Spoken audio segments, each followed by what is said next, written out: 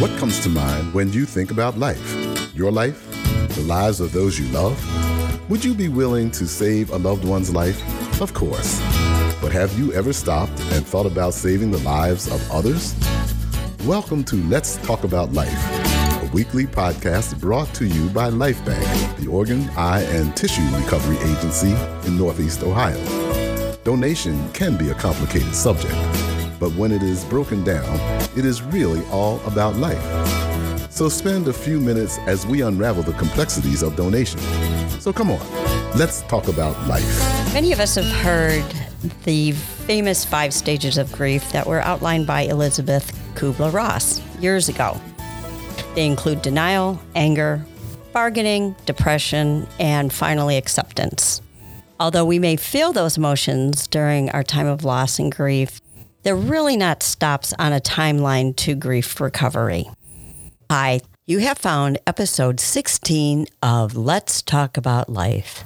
I'm your host, Colleen Gerber, 2-time kidney recipient and proud LifeBank staff member. I am joined today by LifeBank Senior Bereavement Services Counselor, Alyssa Berman, as well as Jennifer Stern, who is a licensed independent social worker with a master's in clinical social work. She is in private practice at Ellen Casper Associates, where she supports individuals and families as they grow and heal through grief, loss, bereavement, and difficult life transition. We appreciate you both being here. Alyssa, in your vast experience in counseling and bereavement, do people actually follow the 5 stages of grief? When Kubler-Ross wrote the book about these 5 stages, she actually wrote them for the dying. And for the dying, they work. When you receive a diagnosis of a terminal illness, these stages are actually experiences people have. However, in grief, people just don't grieve in that kind of linear fashion. Often, they may never have feelings of denial. To be quite honest, denial by its definition would mean that people truly feel that their loved one is at home, even though they're gone. Not that they think they'd like them to be there, not that they think when the garage door opens that they're coming in, but truly believe they are home. And in the years that I have done this work, I have not met someone who believes, without a doubt, that their loved one is at their house, which would be the definition of denial. And so what's happened is that people show up to grief counseling and think that they're doing their grief wrong because perhaps they aren't going through these proscribed stages. And often the work that I do, the work that my colleague Jen does, is reassuring people that their experience through grief is normal for them. That while they may actually have some of these feelings, for the most part, grief is a profoundly disorganizing experience. It's an experience where there isn't a sense of closure per se, because the only thing we close in our lives really are bank accounts. We don't close the love accounts in our life. What we really try to do is find ways to continue to connect to our loved ones in loss. And to get to that process, it's like a roller coaster. There isn't just one way to get there. So it's not A, B, C, D, and you're done. Jen, would you agree with that? I would. Grief is not linear, it's messy. And just as everyone's relationship is different with the person that died, so too is their grief. There are so many feelings that one feels when grieving, from anger and sadness and numbness to relief. And these feelings can be felt all at once or in no particular order. I know people that have certain feelings and they feel guilty. I mean, if they experience a moment of happiness or even laughing at something humorous, they feel guilty, you know. It's true. And I often say to my clients, you are living and life is for the living. And so part of living is laughing and loving and feeling good and feeling grateful, even as you're grieving. And that's called duality. And duality is when you can feel 2 things at once and both are true. I can feel deep sorrow and also excitement about an accomplishment at the same time. And one does not extinguish the other. It's possible to experience the stages of grief in a short time, all at once, or not at all, and that the stages identified are not a checklist or a roadmap. So if there are not 5 stages of grief, what does the process look like then, Alyssa? So the process looks different for every single person involved. Essentially, the work of grief is to find a meaningful way to move forward, one step at a time, for each individual person. And our role in hearing these stories is trying to figure out what path the person is going to take and to companion him on that path.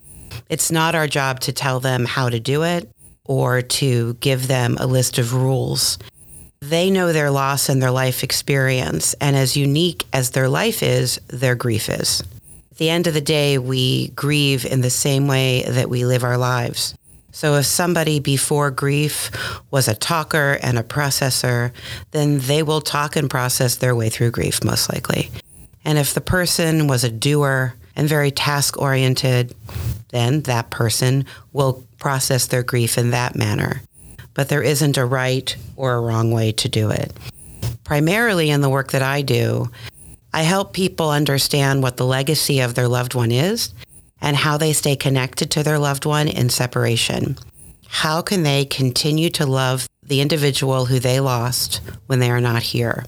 For them to be able to come to a place of understanding that the relationship in its physical form is no longer here, but the relationship they maintain in a spiritual form will always remain.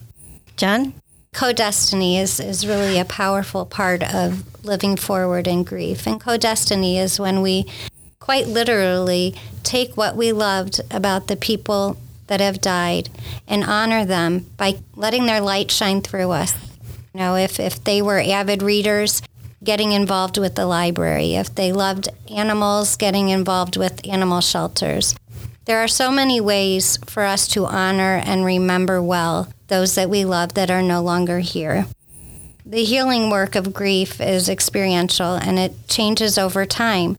Acute grief in the beginning feels like it's going to be forever, and it isn't. It does change. It does lift.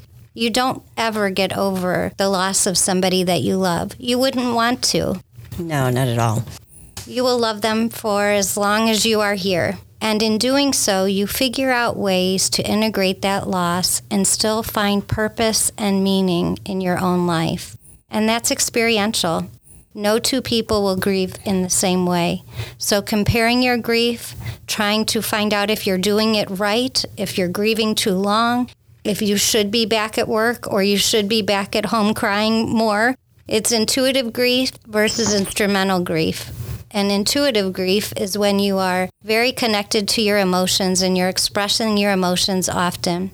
The other form of grief, instrumental grief, is more task-focused. Going back to work, paying the bills, getting things done, almost like checking off of a list.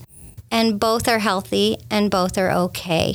It's really important in grief to remember to honor yourself, to treat yourself with patience and compassion, and to remember that just as your relationship with your loved one was unique to you, so too will be your grief. When should we be concerned that grief is getting a little bit overwhelming or complicated? So grief is always overwhelming, but as far as it being complicated, this too really depends on the life the person is living. We follow people here at LifeBank for 2 years. And my expectation in those 2 years is that they're going to have days where they cannot function, they don't want to get out of bed, and life feels in general just too intense. But what I pay attention to is over time how that lifts. And yet people will take a step forward and 2 steps back, and another step forward and another step back. But when I sense that the individual is not moving forward at all, where the only momentum is either staying put or moving backwards, then that concerns me as far as wondering if this is a complicated situation. Now, having said that, in my specific line of work, everyone I'm working with has had a traumatic loss.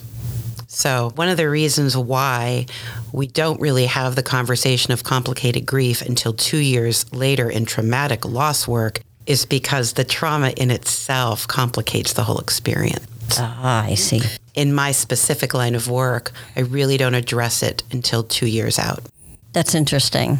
So is it because the trauma it causes it to be complicated in itself? It can, but the other thing trauma does is it stifles grief. So we call people 2 months after their loss, and inevitably they are kind of maybe even flat in affect. It can take 3 to 6 months before the brain processes a trauma and that the grief can come through, which is why 6 months after a traumatic loss, I'm less likely to say this is complicated because the fact is the grief may not even be appearing until 6 to 9 months after a trauma. Wow. At that point, then I can start talking about the grief, but often we're just processing the trauma for the first handful of sessions. My goodness. John, do you have anything to add? When I think about complicated grief, I think persistent and pervasive. Acute grief is its own time. Right after a loss, there is that adjustment period where you're trying to renegotiate what life looks and feels like without your loved one there. And as Alyssa said, there are days where you just can't get out of bed or you can't go to work. It's understandable. I begin to worry for my clients when a year out, 2 years out, 3 years out are still having intrusive thoughts, ruminating over how their loved one died, ruminating over magical thinking. If I would have done this, then maybe they would still be here. If I would have said this, then maybe they would still be here. When those thoughts create a sense of avoidance, they're not going to work, they're not going to school functions, they're not able to show up for those they're responsible for caring for. When complicated grief creates an avoidance of going to places because why should they be able to go and enjoy this if their loved one cannot? How can we celebrate holidays or birthdays? Now, in that first couple of years, you have to honor yourself. And if going to a birthday celebration or a wedding or a baby shower is just too much, that's self-care. It's when it creates a barrier in your life to do the things that you want to be doing. And the one thing I want to add is that I work with many people who have the thoughts, if I woulda, shoulda, coulda, and they go to work. And so the real important point that Jen was making is not that if you're listening to this and you think, gosh, I have those thoughts, I have complicated grief.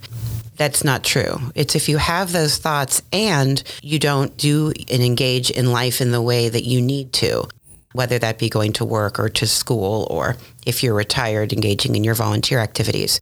That is when the concern arises because those thoughts are normal.